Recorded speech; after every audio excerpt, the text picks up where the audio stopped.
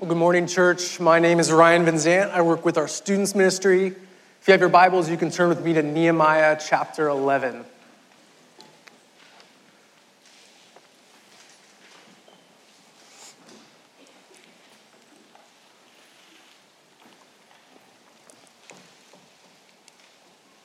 Well, before we get started, I just want to share with you this morning that I'm not feeling 100% today.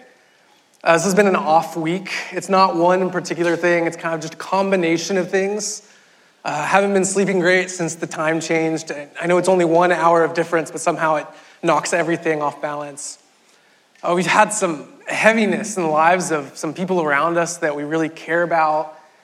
We've been filing our taxes this week, and on top of that, spring's here, it's allergy season. So all that together, I just haven't been feeling my best. And I love teaching. This is one of my favorite things that I get to do. I've been looking forward to this Sunday for a while and being up here. And I just kept waiting throughout the week to wake up and kind of snap out of it. And that just wasn't happening. And so I started feeling anxious as Sunday got closer and closer. And I was up the other night, couldn't sleep. I was just praying. And I felt God reminding me, as if he was saying, Ryan, I don't need you to feel your best in order for me to be my best. I don't need you to feel capable in order for me to be capable. And I was reminded that God's Spirit is within us, that God has spoken and he is speaking. And we're here today to listen to him. And the funny thing is, we're talking about joy this morning. And it feels like that's the one thing in my life that is coming under attack. And so I just want to invite you for a moment where you are. Would you pray? And would you specifically pray 3 things? First, that God would speak this morning. Second, for me, that I would be aware of his Spirit while I'm up here. And then lastly, that the joy God has given me will come through in these words, that it won't be overshadowed. So would you just pray that for a minute where you are?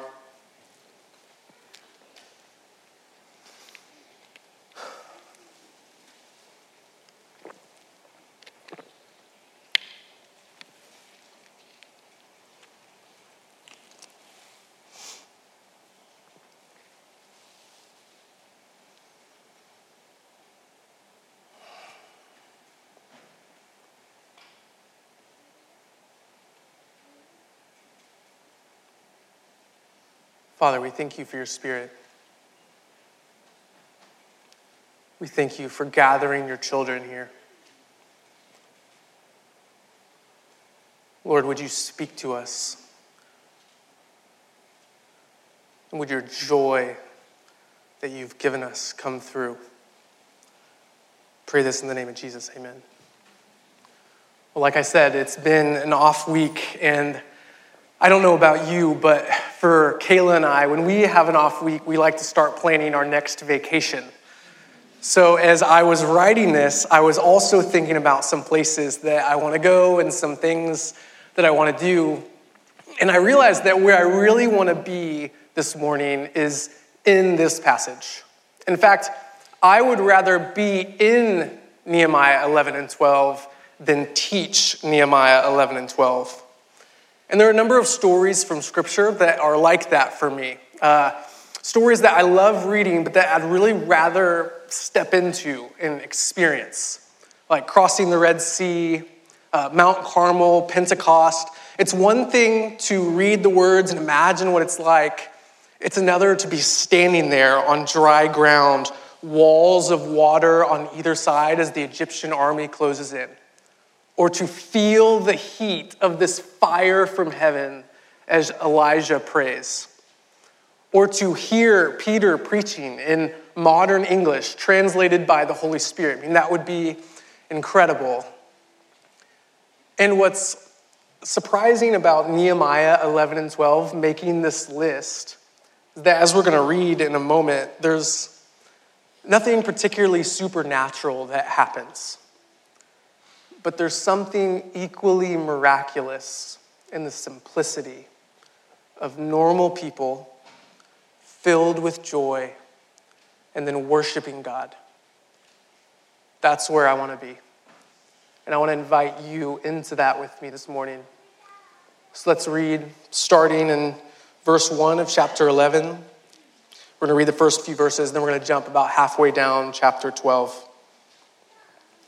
Nehemiah 11. Now the leaders of the people stayed in Jerusalem, and the rest of the people cast lots for 1 out of 10 to come and live in Jerusalem, the holy city, while the other 9/10 remained in their towns. The people blessed all the men who volunteered to live in Jerusalem.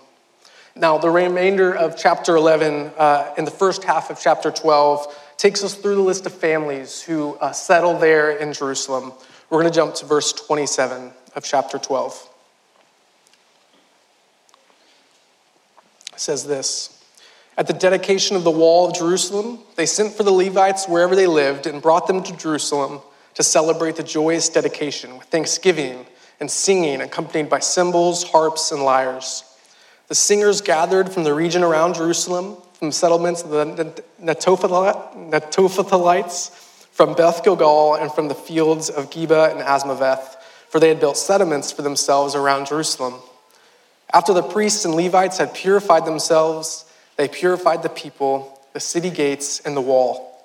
Then I brought the leaders of Judah up on top of the wall, and I appointed 2 large processions that gave thanks. One went to the right on the wall toward the dung gate. Hoshea and half the leaders of Judah followed, along with Azariah, Ezra, Meshullam, Judah, Benjamin, Shemaiah, Jeremiah, and some of the priests' sons with trumpets. And Zechariah, son of Jonathan, son of Shemaiah, son of Mathaniah, son of Micaiah, son of Zechor, son of Asaph, followed, as well as his relatives: Shemaiah, Azarel, Milalai, Gilalai, Mai, Nethanel, Judah, and Hanani, with the musical instruments of David, the man of God. Ezra, the scribe, went in front of him. At the fountain gate, they climbed the steps of the city of David on the ascent of the wall and went above the house of David to the water gate on the east. The second Thanksgiving procession went to the left, and I followed it with half the people along the top of the wall, past the Tower of the Ovens to the broad wall, above the Ephraim gate, and by the old gate, the fish gate, the Tower of Hananel, and the Tower of the 100 to the sheep gate. They stopped at the gate of the guard. The 2 Thanksgiving processions stood in the house of God.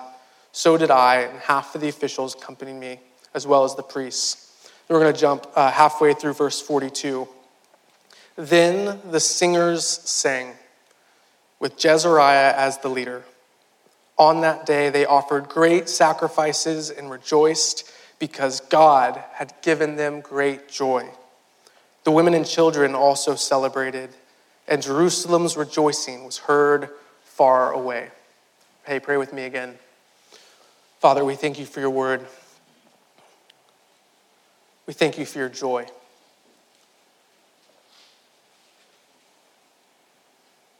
Lord, we ask that you would speak to us in the name of Jesus.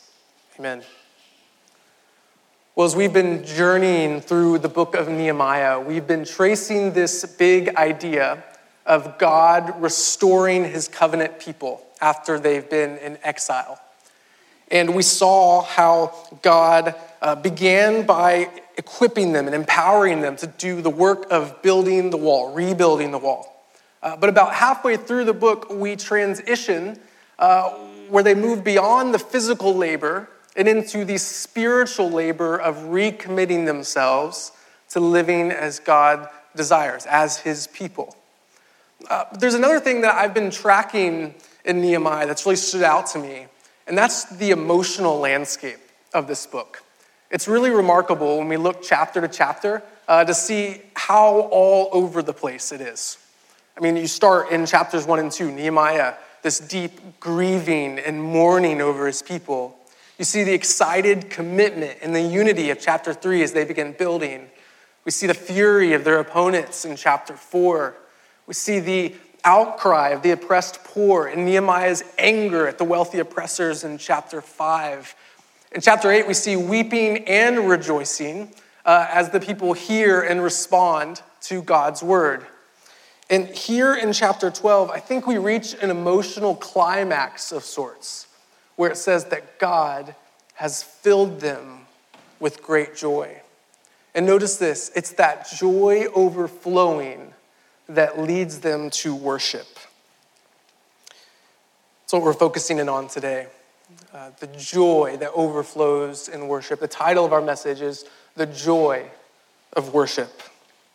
Serving in students, I get asked pretty often about heaven. Normally when it's asked something like this. Ryan, when we get to heaven, we're not just going to sit around and sing songs forever, right? That sounds pretty lame. These aren't your kids, by the way. These are other people's kids. Your kids love singing. And I don't know the eternal itinerary, right? But what I do know is that behind that question is the belief that there is somehow the action of worship disconnected from joy. But when we look at Scripture, we see that that is simply not the case. When we look for it, we begin to see this connection between joy and worship all throughout God's word, especially the Psalms. Psalm 100, verse 2, serve the Lord with gladness, come before him with joyful songs. Psalm 95, 2, let us come into his presence with thanksgiving. Let us make a joyful noise to him with songs of praise. In the New Testament, we see James 5:13. Is anyone among you suffering? He should pray. Is anyone cheerful? He should sing praises. Even in the despair of a lament like Psalm 13, where David is crying out to God, he's saying, my heart is filled with sorrow.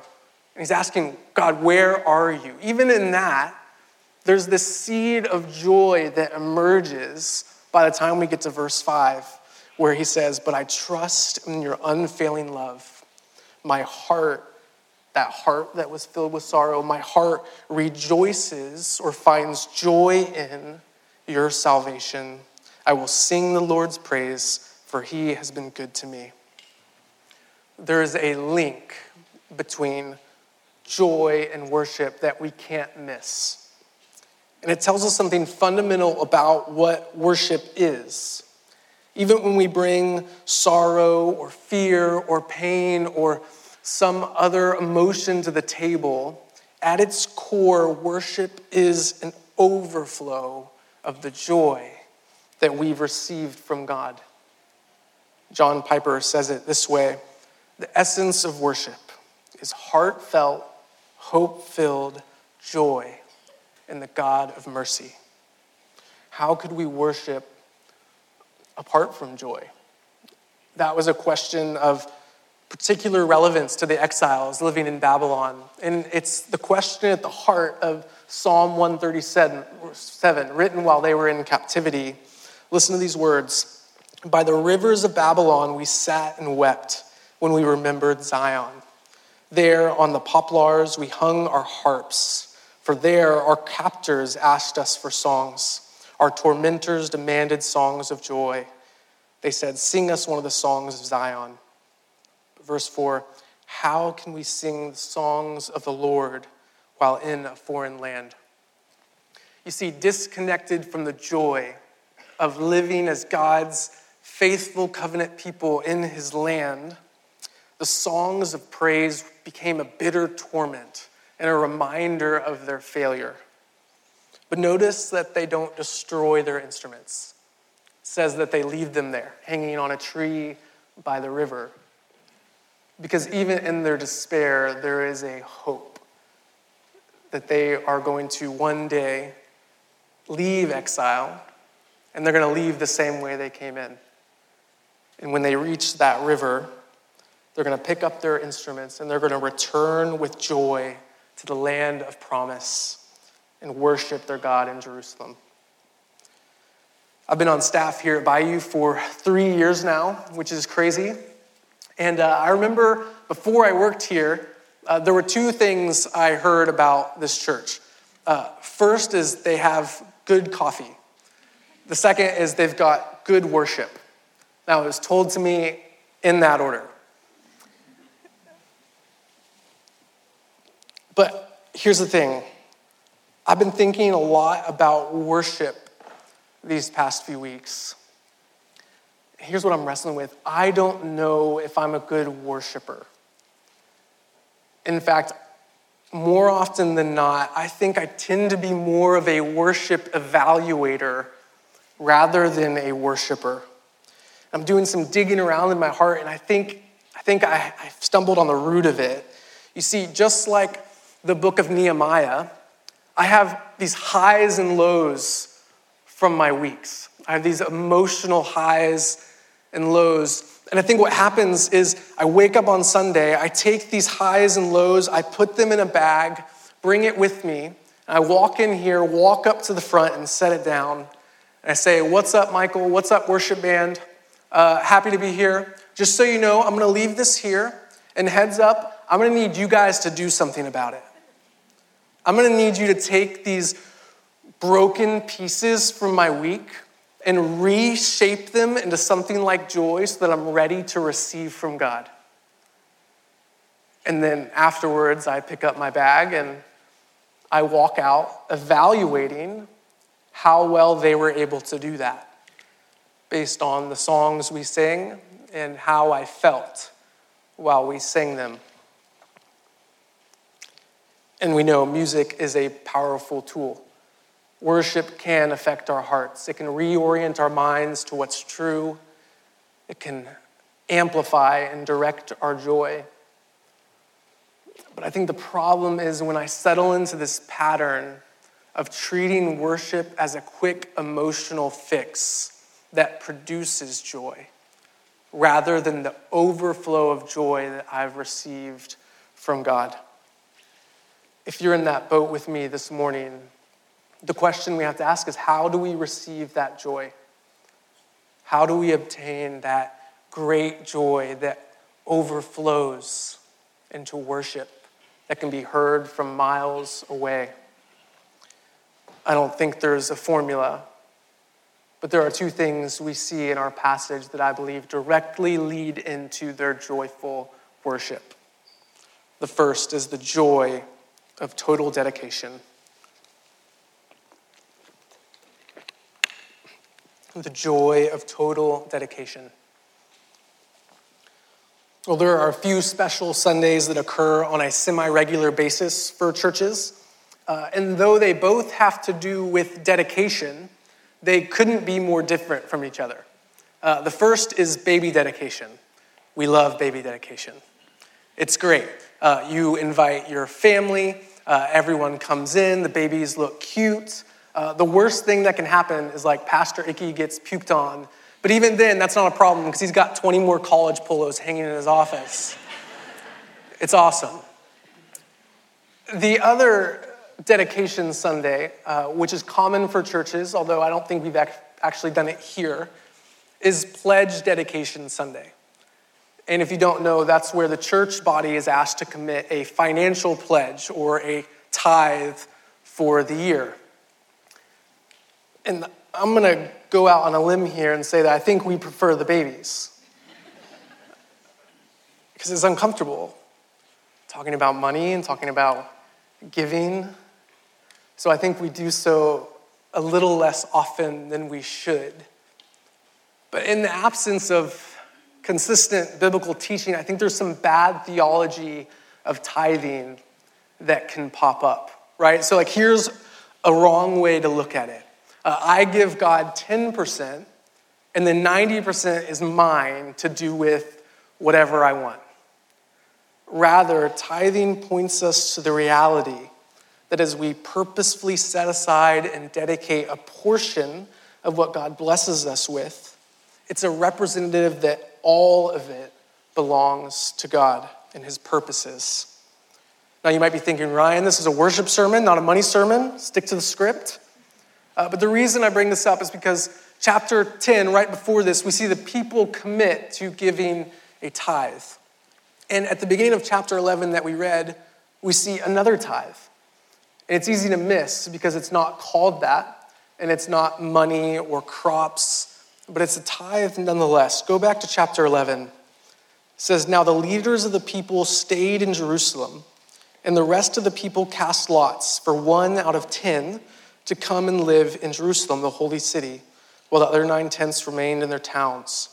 The people blessed all the men who volunteered to live in Jerusalem. Now, on a practical level, this makes sense, right? They just spent all this time and effort rebuilding the wall. It would be kind of pointless if no one actually used it.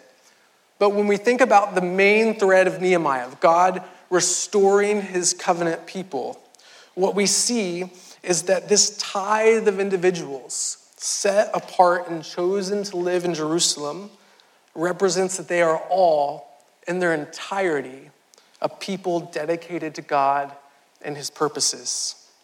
In part, I really believe it's this dedication of chapter 11 that leads to the joy and worship of chapter 12. Paul picks up on this idea in Romans 12, where he defines our spiritual act of worship as offering our bodies as a living sacrifice, holy or set apart in dedication to God. And what Paul describes, John actually sees in the book of Revelation, in this heavenly vision of chapter 4. He sees these 24 elders sitting around the throne of God, worshiping. And as they worship, they take their crowns and they just throw them at God's feet. The crowns representing all they were and accomplished in their life, set before God. And you can bet that they did so joyfully. And of course, the greatest example is Jesus himself, who set aside his crown, who offered his body as a living sacrifice, who said on the cross, "Father, into your hands I commit my spirit." And here we might stop and ask, I see the dedication, but where's the joy in the cross? Sure, there's joy because of the cross, but there doesn't seem to be much joy in the cross. And that's where the writer of Hebrews would disagree. Hebrews 12:2 says, "Fixing our eyes on Jesus, the pioneer and perfecter of our faith, for the joy set before him, he endured the cross, scorning its shame, and sat down at the right hand of the throne of God." You see, even in this most excruciating moment, there was a joy set before him. That word translated as set before literally means that whatever is set before can be seen, it can be grasped. It's the joy of total dedication as Jesus dedicated not only himself, but everyone who would put their trust in him and follow him. That's why he's called the pioneer of our faith here. It means that he's the one who's gone first and set the path for us to follow. And that path always leads to a cross, the place where we join Christ in surrendering to God and dedicating ourselves to him. So no, a cross doesn't sound like a joyful place. But there is a joy set before us, the joy of total dedication. So what do we do with this? The application here is simple and yet profoundly difficult. We need to dedicate ourselves in totality. If this sounds familiar coming from me, my last sermon was on surrender, and dedication is simply the next inseparable step. In surrender, we give up ourselves. In dedication, we present that self to God. Dedication, full dedication, is a huge task. It's a lifelong task. So maybe there's an area that we can start this week. Here's one, our attention. Our attention is different than our time. If you're married or been with family over Christmas, you know that there's a difference between giving someone your time and giving them your attention. Here at Bayou, our first vision statement is that we would have a radical focus on Jesus. And focus has everything to do with attention. Here's the thing, our attention is a limited resource. And the world is constantly vying for our attention. Most of the time, I give it away like it's nothing. If I have a spare 15 seconds waiting in a line, I can pull out my phone and immediately find something to give my attention to. It doesn't even have to be interesting. It's a limited resource. But because it's a limited resource, like our time, like our money, it can be dedicated. It can be tithed. What if this week you gave God your moments? Those moments where you would seek something out to give your attention to. You instead dedicated those moments to God. It can be throughout your day. It can be at designated times. I know a couple here that they have 2 alarms set on their phone, 10 a.m., 2 p.m. And when those go off, they just spend a moment giving God their undivided attention. And you might wonder, what difference does a few moments make? But one, it adds up. You'll be surprised just how many moments you have to give. And 2, it's a tithe. As we purposefully set aside moments to give our attention to God, we'll be reminded of the reality that all of our moments are His, and that will truly change how we live. There is a joy in dedicating ourselves to God. And the second thing we see in our passage is that there is a joy in standing on God's completed work. There's a joy in standing on God's completed work. In college and now in seminary, I've written quite a few papers. And one of the things I've learned over the years is that there is a difference between it's finished and I'm done. It's finished means it's complete. All the edits have been made, it's turned in, and I stand behind my work. I'm done means I'm done working on it. I can't say it's finished, but it's as good as it's going to get. And it kind of just hangs out on my desktop until I finally have to turn it in and just hope it doesn't fall apart. But here's the difference. There is some relief in being done, but there is joy in completion, in finishing. We're told back in chapter 6 that the wall was completed. It took them 52 days. But if chapter 6 was them turning in their paper, then chapter 12 could be considered it being graded, as Nehemiah invites the Levites from all over, and they go up onto the wall and march around it.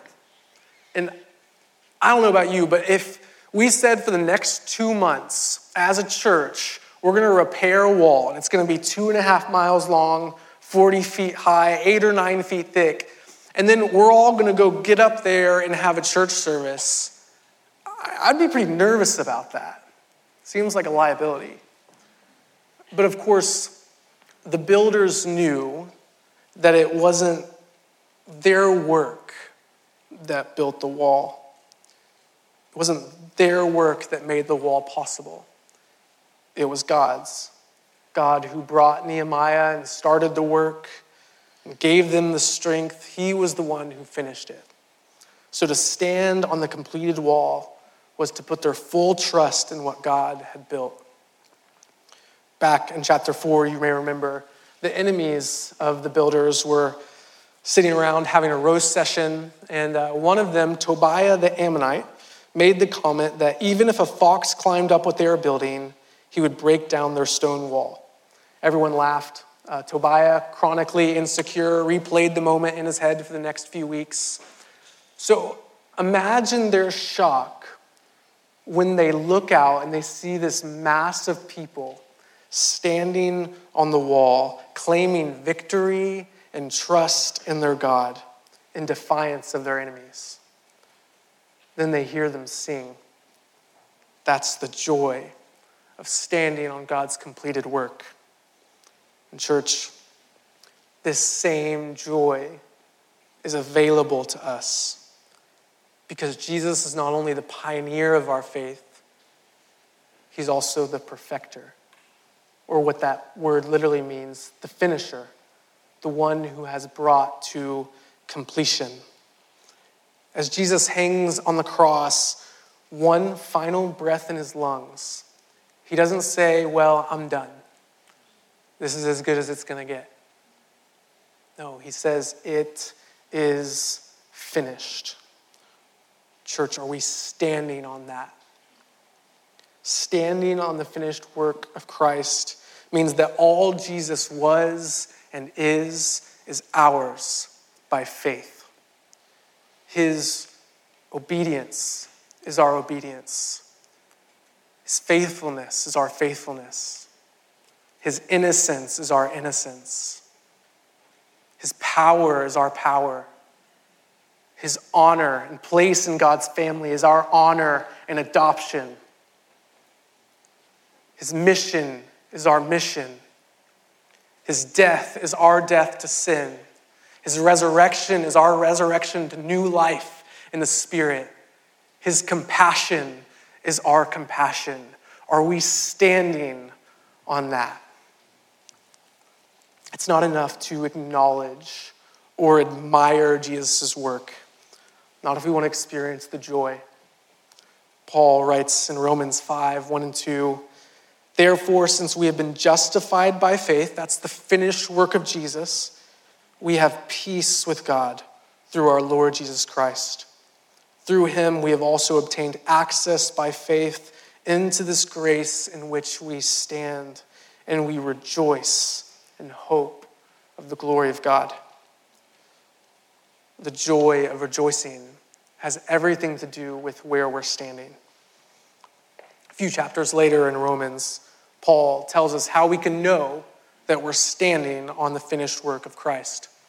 In chapter 10, he's referring to the Jews who refused to recognize Christ's work. And listen to what he says. I can testify about them that they have zeal for God, but not according to knowledge, since they are ignorant of the righteousness of God and attempted to establish or to make stand their own righteousness. They have not submitted to God's righteousness, for Christ is the end of the law for righteousness to everyone who believes. This is the key. When we fail to stand on what Christ has finished, we will always try to build our own platform to stand on. For the Jews in Paul's day, they refused to stand on Christ's righteousness by faith.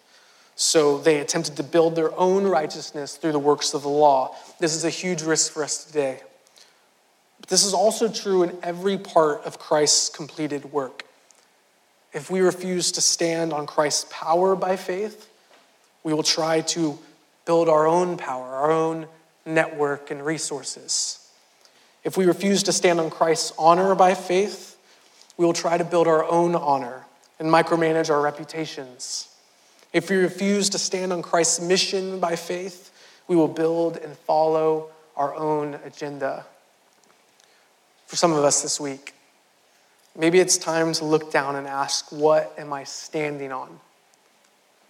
Is it the finished work of Christ that cannot be added to, or is it something that I'm building? Here's one way you can tell. How stable is your standing? Because Christ's work is finished, on your best day and your worst day, your position in him is solid. In your day of greatest sin and failure, do you trust that Christ's righteousness has given you access to God's presence and his grace? Or do you wait until your sin is more manageable? In the days you feel weakest, do you act in the confidence of Christ's Spirit? Or do you wait until you have more energy or feel more capable? On the Sundays you walk in here feeling most ashamed, do you approach God as a loving Father who has chosen you and delights to welcome his children? Or do you try to make deals to be better this week? Christ's work cannot be added to or supplemented on our best days or our worst days. It is finished. will we stand on that. It is only when we do that we can rejoice in the hope of the glory of God. Whatever you're standing on, we can learn to stand on Christ's work. I've never taught a baby how to walk before, but I'm told that the prereq is teaching them how to stand. And according to wikihow.com, that's easy. Only a few steps with helpful illustrations. The first is that you hold them over the ground just until their feet dangle and barely touch the floor. You can bounce them around a little bit if you want. And then the second step is you slowly put more and more weight and allow it to reach their legs until finally, boom, standing on their own. 2 steps. That's it. Thanks to wikihow.com, I'm ready to be a dad.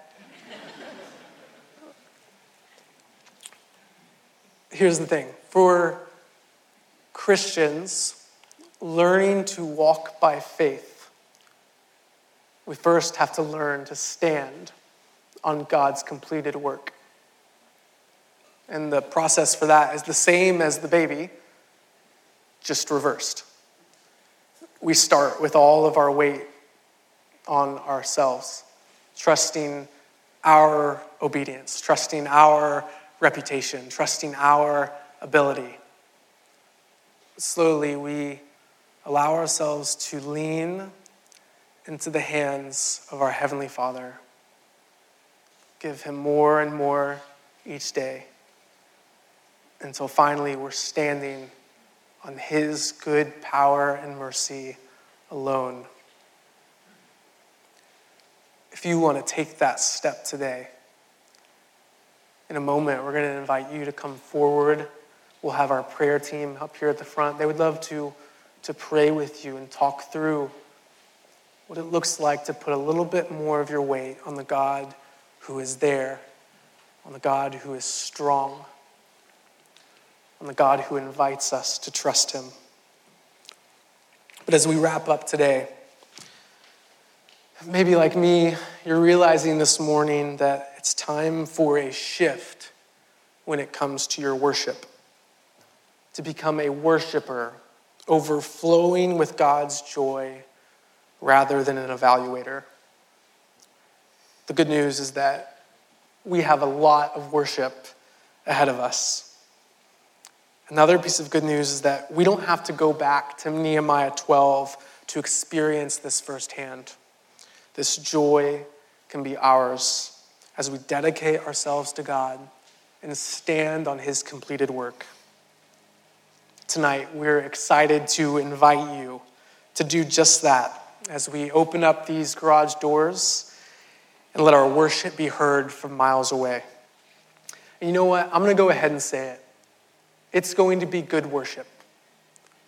Not because of the band or the songs or the production, but because the worshipers are filled with great joy.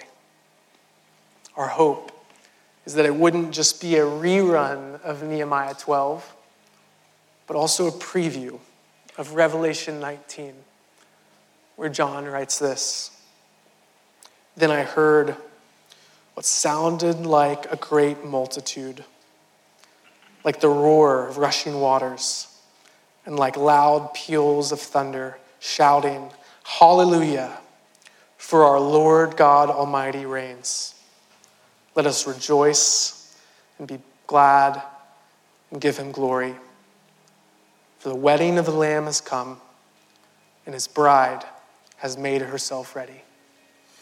Let's pray. God, we thank you for your goodness. We thank you for your joy. God, we thank you for your love. That love is not simply something you have, it's who you are.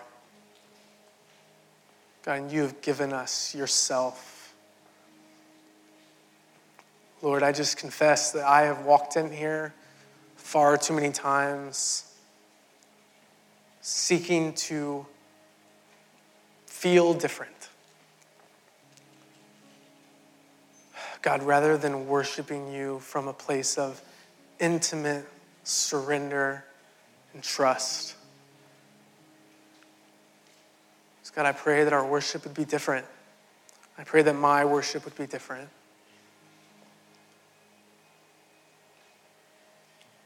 God, we love you.